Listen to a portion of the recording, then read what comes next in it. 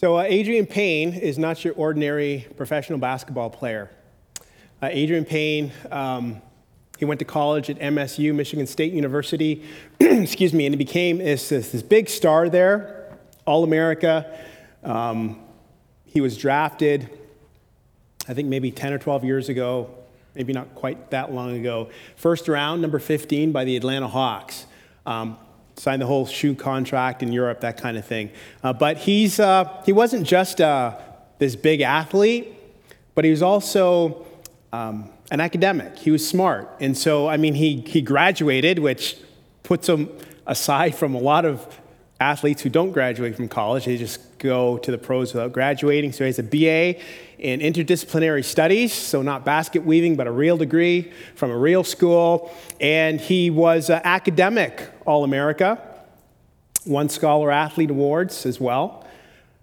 But it wasn't always glitz and glamour for Adrian Payne. In fact, when he was in JK, he was diagnosed with this very severe learning disability that made it almost impossible for him to learn how to read. And so from JK on, he was put in the special ed class.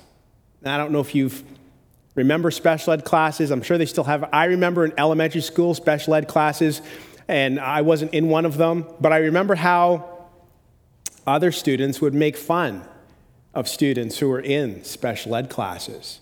And that was his life growing up, from JK all the way up. He would come home and just kind of in tears, being teased, being called names like dummy and stupid and idiot. When he was 13, and he was raised by a single-parent mom, when he was 13 and he was at home, and his mom came stumbling out of the kitchen, gasping for air. She'd been cooking in the kitchen, and the food got away from her, and it started to get a lot of smoke, and she suffered from severe asthma. And so she's laboring upstairs to try and get her inhaler. And as she's going upstairs, young Adrian is following her upstairs. And she gets outside and she sticks her head out the window, just kind of gasping for air. And she's telling her son loudly, like, Adrian, find my inhaler, find my inhaler. And so he's searching frantically all over the house, trying to find her inhaler. And he's like, Mom, I can't find it. And she takes her head back in the window. She takes several steps towards him, and she collapses into his arms and dies. 13 years old, and his mom died in his arms. And so he was despondent for a while. He was, you can imagine how hard that would be. But he was able to find solace in the church, Omega Baptist Church to be specific. And as a young lad, he went to church every day and sat in the front every Sunday, listened intently to the preacher as he preached every Sunday. And by God's grace, God kept young Adrian away from the gangs and guns and violence and drugs that had enveloped a lot of his friends. And so as Adrian grew and went to MSU on this full scholarship and became this big man on campus, this major university. So how did this basketball star spend his time away from the court, away from the games, away from practice? How did he spend his time? Like, was it just gaming or, partying, doing the party scene, that kind of thing?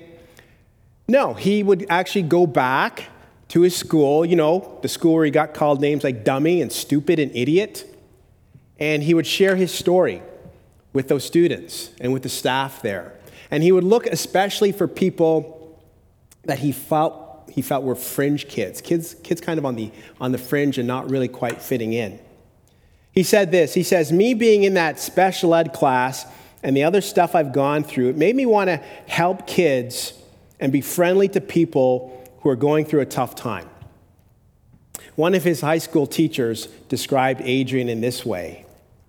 She said, he has an innate ability to know when someone needs attention, when someone needs to be reached out to.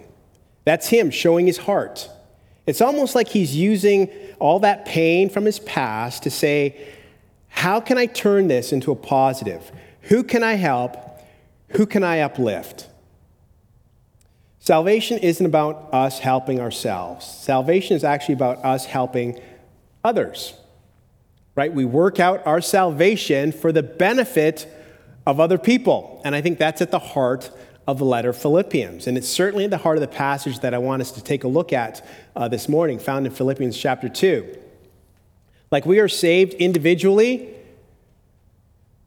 but we are saved within the context of a community, right? Every single person has to come to grips individually with Jesus Christ and the claims of Jesus. You cannot be grandfathered into Christianity, grandfathered into the kingdom, grandfathered into the faith. That's an impossibility. Every human being has to come to grips with the claims of Jesus. But having been saved individually, you are now part of this body, this community, the body of Christ, which is not just a local body, but it's a global body for all times, past, present, and future. And spiritual maturity means seeing ourselves working for the benefit of others. Philippians chapter 2, we're actually going to look at 12 to 30, but I'm going to just read, for the sake of time, 12 to 18. So Philippians 2, starting in verse 12. Therefore, my dear friends, as you have always obeyed, not only in my presence, but now much more in my absence, continue to work out your salvation with fear and trembling, for it is God who works in you to will and to act according to his good purpose. Do everything without complaining or arguing, so that you may become blameless and pure, children of God without fault in a crooked and depraved generation in which you shine like stars in the universe, as you hold out the word of life, in order that I may boast on the day of Christ, that I did not run or labor for nothing. But even if I am being poured out like a drink offering on the sacrifice and service coming from your faith, I'm glad and rejoice with all of you. So you too should be glad and rejoice with me. This is the word of the Lord. Thanks be to God. Let's pray. Our Heavenly Father, we bow in your presence, having worshiped you through musical worship, God, and we pray now that as our hearts turn towards you to worship you through the preaching of your word and reflecting upon your word, we pray that you'd give us ears to hear what you want us to hear. Give us eyes to see what you'd have us see in this sacred text, and give us hearts to respond to the promptings of your Holy Spirit, we pray in Jesus' name. Amen. So we work out our salvation for the benefit of others, and Paul makes his case here, his point, in 4 ways from our text. So first, Paul says that we have to grow for the good of others, right? We grow for the good of others. Look at verse 12. He writes, therefore, my dear friends, as you have always obeyed, not only in my presence, but now much more in my absence, continue to work out your salvation with fear and trembling. So the salvation that he's talking about here, and I've mentioned this a few weeks back, that salvation has 2 dimensions, right? There's the vertical dimension, right, our relationship with God, and then there's the horizontal dimension, our relationship with one another.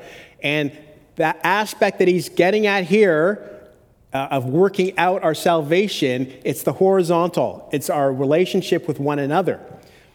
Why do I say that? A number of reasons, but that expression, fear and trembling, in the Greek, it's used a few other times by Paul in the Greek, and it always refers to the horizontal, not to the vertical. So, for example, 1 Corinthians chapter 2, Paul writes, and so it was with me, brothers and sisters, when I came to you, I did not come with eloquence or human wisdom as I proclaimed to you the testimony about God, for I resolved to know nothing while I was with you except Jesus Christ and him crucified. I came to you in weakness with, and here it is, great fear and trembling. Right, this is how he approached the Corinthians, fear and trembling, this mutual humility. That's what Paul is getting at here, working out this aspect of mutual humility towards one another. And this mutual humility, it's rooted in Jesus. Verse 12 begins with therefore, right? So therefore, meaning based on what he's just written, which is 6 to 11, which we looked at last week, which is the Christ hymn. And 6 to 8 in particular, right? That Jesus Although being God, at the very apex of the universe, he laid aside his privileges and he laid aside his entitlements as God for the express purpose of serving, right? Serving others. This exercising of mutual humility, Paul says it has to be relentless. This isn't just a one-off, it's relentless. He talks about in my presence and in my absence, combined with that present tense Greek verb. So it's this ongoingness to it, this sense of keep on working out your salvation, right? Keep on working it out. So spiritual maturity involves working out our salvation for the good of others, for the good of others. Right? As a pastor, and I spent a decade of my life in pastoral ministry, there's some aspects of pastoral ministry I just dove into, like, yay, this is great. And then there are other aspects, just being honest, not a big fan of. Full disclosure, not a big fan of. So for example, visitation. I'm an introvert. You guys drain me. Not you. I didn't pastor here. Just in general. But you know what? Being a pastor isn't just being up here. It's being out there with people, with the flock, with the sheep. So as a youth pastor, going to my schools, hanging out with my kids, and then with older people, going out for coffee, being in homes, praying with people in their homes. I did that regularly. Not because, I love doing this. No. But as a pastor, that's my role. God wants me to do that. So I did that for the benefit, not for my benefit, but for the benefit of my flock. Right? Spiritual maturity is about working out your salvation for the good of others. So we grow for the good of others. Second thing Paul says is that we have to recognize that God is the one who enables us to grow for the good of others. Verse 13. For it is God who works in you to will and to act according to his good purpose. So God is the true cause of my spiritual growth.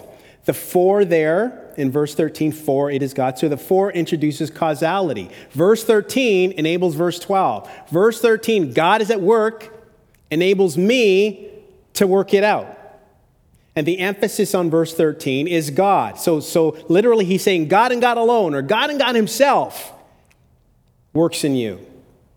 Paul echoes this thought in 1 Corinthians 3 when he says, I planted the seed, Apollos watered it, but God has been making it grow. So neither the one who plants, nor the one who waters is anything, but only God who makes things grow.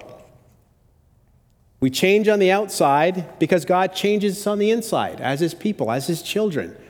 Right? Whatever changes come in terms of my behavior, in terms of my speech, attitude, whatever it is because God is at work in me, producing deep change in me, enabling those changes, that transformation to come about. John Ortberg, the author, in his book, The Me I Want to Be, he writes this. Listen to what he says. Spiritual growth doesn't mean a life of doing what I should do instead of what I want to do.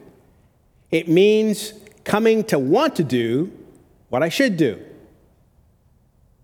Spiritual growth does not mean a life of doing what I should do instead of what I want to do. It means coming to want to do what I should do. That is God's transforming our hearts, transforming us from the inside out. And God works just as actively after conversion as he did in conversion. In verse 13, he uses the present tenses there in the Greek for works and for will and to act. He's like continually working in us. Right? He didn't stop once he brought us into the fold, into the faith. He didn't just stop, but he continues working in us. And so it's vital that we keep these two truths together. Right? That God works. Sovereignly works in us, but yet we work as well. And too often people try and use one to trump the other, and you can't. They're both true. They're both totally true. God works. God always works. God works unconditionally, and that truth gives us comfort, gives us assurance, and not just all on me. God, who never fails, is at work. But because he works, I work. Right? Making me socially responsible, spiritually responsible, right? Because God works and God always accomplishes his purposes doesn't mean, oh, you know what, I know God wants me to know his word, so I'll just slip it under my pillow at night, and then, because he's all powerful, he can get that into my head, into my heart. He's not going to do that. He's not. God works, and because God works, I work. His enables me to work and become responsible and be socially and spiritually responsible and relationally responsible. These truths they're in tension, but they're held together. We hold them together. So we have to recognize that God is the one who enables us to grow for the good of others. Third, we grow without griping about it. Verse 14 and 15, do everything without complaining or arguing, so that you may become blameless and pure, children of God without fault in a crooked and depraved generation in which you shine like stars in the universe. As humans, we're really good at complaining and griping. I'm not going to ask for a show of hands, but I know that everybody in this place has at one time or another complained about the weather. Oh, it's so hot. And then when it's cool, oh, it's so cold. And then when it's raining, all it ever does is rain. And then when it doesn't rain, oh, my plants need water. Like, we just complain. And you know what? It doesn't start at age of majority. It starts at the age of vocality. When they first start talking, that's when it starts. I don't like this. How long? I'm bored. Like, it starts early. As soon as they start speaking, that's when it starts. We just complain. We're just good at complaining. The word for complaining there is because Paul, what he's doing here, like he's saying that mature believers do everything about complaining and arguing. Mature believers, we submit to authority rather than gripe and complain about authority. And he's drawing this parallel between the church here and the wilderness generation. Israel, the wilderness generation. The words for complaining there means grumble. It's used in a number of times in the LXX, which is the Greek Bible for the early Christians. So when Paul quotes from the Old Testament, hither and yon in his letters, he's quoting from the LXX. So the word here in verse 14 for grumble, complain, is the word that's used a lot for the wilderness generation. They're grumbling and complaining against God and against Moses and against the leaders. And even when he says crooked and depraved, so that you may be without fault in a crooked and depraved generation, that language there, that word pairing, again used to describe the wilderness generation in the Greek Bible. So scholars believe that part of the conflict in Philippians is that there's a rift between the leadership and the laity. And so Paul is addressing that rift between the leadership and the laity. And he's basically saying, don't be like Israel. In drawing this parallel, don't be like them. Don't be like Israel. Hebrews puts it this way. He says, have confidence in your leaders and submit to their authority, because they keep watch over you as those who must give an account. Do this so that their work will be joy, not a burden, for that would be of no benefit for you. So mature believers submit to authority, and they do so consistently, right? He says, do everything, right, in all areas, not just, and everything is emphatic in the Greek there in verse 14, like do everything, not just some things, right? When I used to do premarital counseling, my wife and I with couples, like some issues, couples would just, yeah, this is awesome stuff. Like when you're talking about like relating to in-laws, they'll take that advice, just immediately jump on it. Yeah, it's great, relating to in-laws or fighting fair. But then when it comes to money, and here's how you have to think about money, like money giving back to the Lord and to the church, like, all of a sudden, I don't know about that one. Right? But mature believers submit to authority consistently and in all areas. And here's the thing, that mature believers grow more as they submit to authority. Look at what verse 15 says. Do everything without complaining or grumbling, so that, there's a purpose, so that you may become blameless and pure. Right? That's the language of sanctification, being blameless and pure. Paul had already mentioned that in his prayer. Remember, we talked about his prayer a few weeks back, Philippians 1:9-11, where Paul prays that their love would grow so that they may be pure and blameless in the day of Christ, filled with the fruit of righteousness that comes through Jesus Christ. So sanctification, Christ-likeness, becoming like Jesus. That's God's purpose for you. That's God's purpose for me. So let me ask you a question. Do you want to pursue Christ-likeness? When you look at your life, and the areas that comprise your life, do you want to pursue Christ-likeness? Part of pursuing Christ-likeness, according to our text, is submitting to authority. Submitting to authority.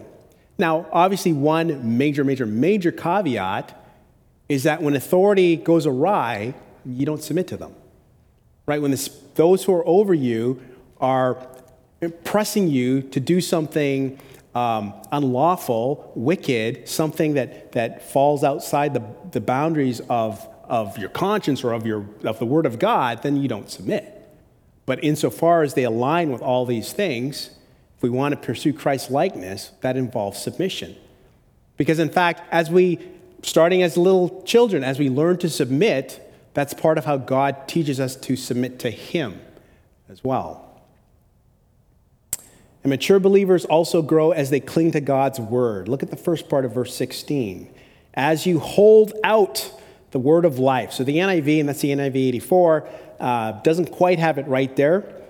Hold fast, which the New American Standard and some other translations have. That's really the better translation of that word, to hold fast the word of life, because the emphasis here, and really throughout Philippians, is sanctification, not evangelizing. So the word for hold fast, it means to focus on for the sake of application. Paul uses that word only one other time. 1 Timothy, he writes, "Until I come, devote yourself to public reading of Scripture, to preaching and to teaching. Be diligent in these matters. Give yourselves wholly to them so that everyone may see your progress. Watch your life." There's the word that he uses. "Watch your life and doctrine closely. Persevere in them, because if you do, you'll save both yourself and your hearers." So clinging to, holding fast to God's word. That's how we grow, by holding fast to God's word. And fourthly, we have to have, Paul says here, we have to have the right role models. Right? We mature, we are able to work out our salvation for the benefit of others by having the right role models. And sociologists will tell us that, like, to be human is to imitate, right? Like, to imitate is to be human. Like, as little kids, we imitate what's around us. And so many of us, we have the mannerisms of our parents. I look at my kids, and they have some of my mannerisms, because they just, whether they consciously imitate or subconsciously imitate, that's just what we do. We imitate. I remember when my kids were really young and we went sledding. So the youngest, he was just an infant, so he was napping, and so I took the older two, and they were at the time 8 and 3. Took them sledding across the way. And so we're going down this hill and having a lot of fun, and then I went down the hill by myself on one run down, and I took this hard fall. And I just got up to my knees because it just hurt. And I said, oh, my chest, oh, my chest. And then I just kind of I just kind of shook it off. And then we kept sledding, had fun. They were oblivious, at least I thought they were oblivious. So then we get home. And so we're at home and just chilling. And so my 8-year-old is, and we're all in the same room. My 8-year-old is watching probably iCarly at that point. And I'm just lying down on the couch, and our 3-year-old, he's at the window, and because the window ledge was high, so because he's only 3, and so the window ledge is about this high for him. And so he's just got his cars, and he's just doing what he always did, just standing there and just playing with his cars. And I could watch that forever. It's just so cute, playing with his cars. And then as he's doing that, and then just randomly, he just goes aside and he goes down to his knees and goes, oh, my chest. Oh, my chest. Boo-hoo-hoo. And I said, hey, I didn't cry. We just imitate, right? So the question isn't if we imitate. The question is, who are we going to imitate? And Paul has already given us the exemplar of imitation. right? Chapter 2, verse 5, your attitude should be the same as that of Christ Jesus. That's the example. But then to go further, he gives them, in the rest of the chapter, examples of Jesus with skin on. And so the attitude of people that they are the right role models, the people that we ought to be emulating, are people who embrace other-centeredness. And the first example of Jesus with skin on is Timothy. Paul says that he's a lot like Paul. So if we go to verse 19 and 20, he says, I hope in the Lord Jesus to send Timothy to you soon, that I also may be cheered when I receive news about you. I have no one else like him.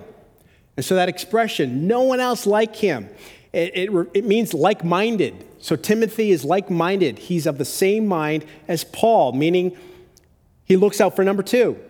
Right? Let's keep reading. Timothy, who takes genuine interest in your welfare, for everyone looks out for his own interests, not those of Jesus Christ. So he's looking out for number two, the way Paul looks out for number two. But then he gives them another example, which is Epaphroditus, who is one of their church members. So verses 25 and 26, he says, but I think it necessary to send back to you Epaphroditus, my brother and fellow worker and fellow soldier, who is also your messenger, whom you sent to take care of my needs. And for he longs for all of you and is distressed because you heard he was ill. And then just drop down to verse 30, because he almost died for the work of Christ, risking his life to make up for the help you could not give me. He risked his life to make up for the lack in the Philippian church's aid to Paul. Epaphroditus is looking out for number two. The way Timothy is looking out for number two. The way Paul looks out for number two. The way Jesus laid it aside, privileges, entitlements, in order to serve other people, right? To look out for number two. So the right role models are people who embrace this other-centered mentality, and the right role models are also people who are proven in ministry. They're proven. Getting back to Timothy in verse 22, he says, but you know that Timothy has proved himself, because as a son with his father, he has served with me in the work of the gospel. He's proven, right? And that's what the word gets at. His character, he's proven over time. He's not a flash in the pan.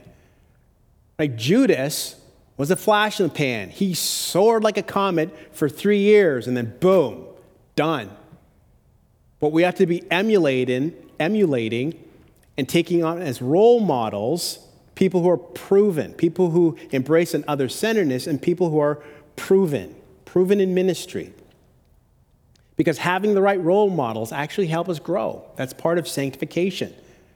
Because we imitate those that we're around. And so that helps us move forward in our relationship with Jesus, having the right role models. Adrian Payne's coach at Michigan State University was a coach, well, he's still there, Coach Tom Izzo. Right? Tom Izzo is one of the greatest basketball coaches, college basketball coaches. And high school athletes, All-America high school athletes will leave sunny,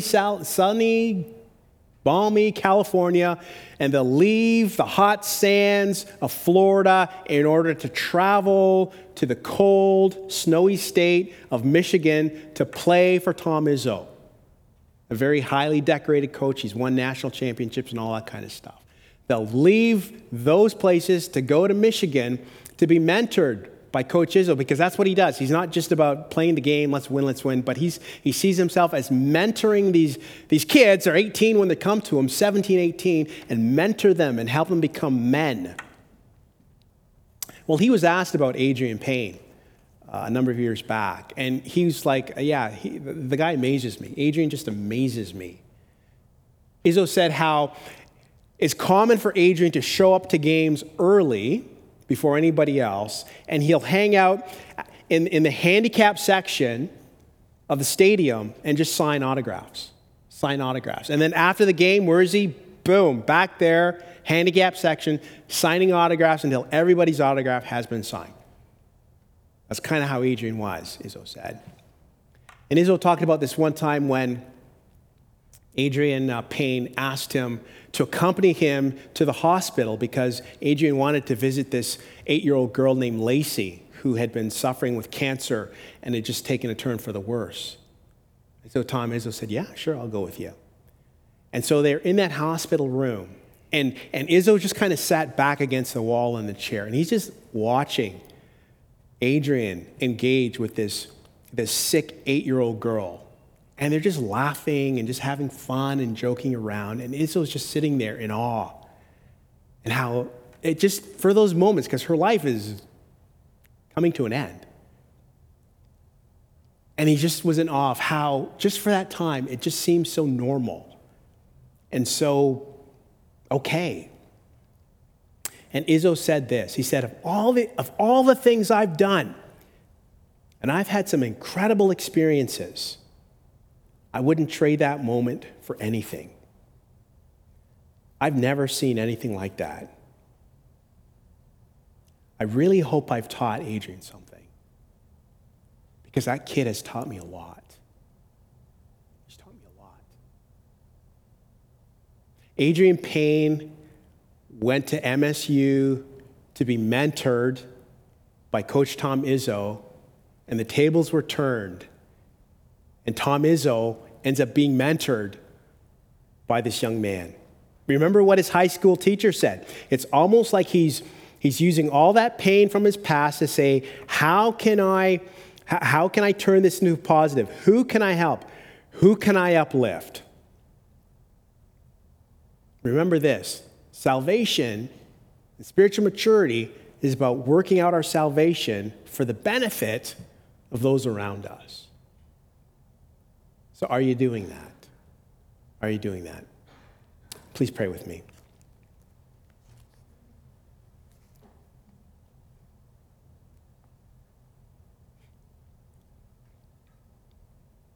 Our Heavenly Father, we are so thankful that you have given us new life in Jesus Christ.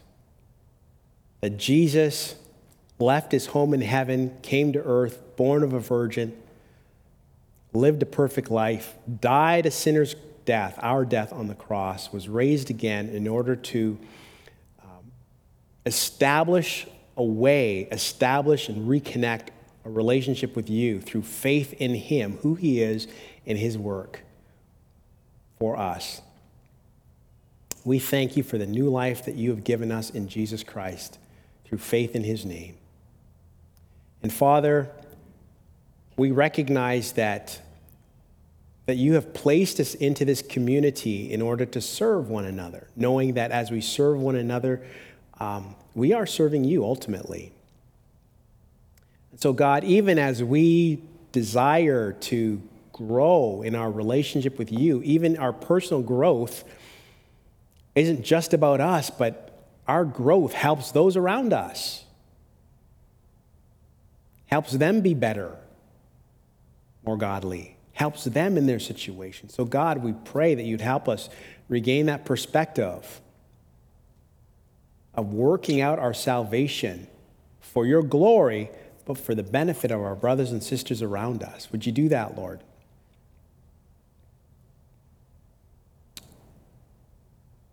Father, I pray that you would help us to make connections with different people in our community. Lord, help us to see people as you see them, not through the eyes of sinners, Lord, but through the eyes of Savior, Jesus.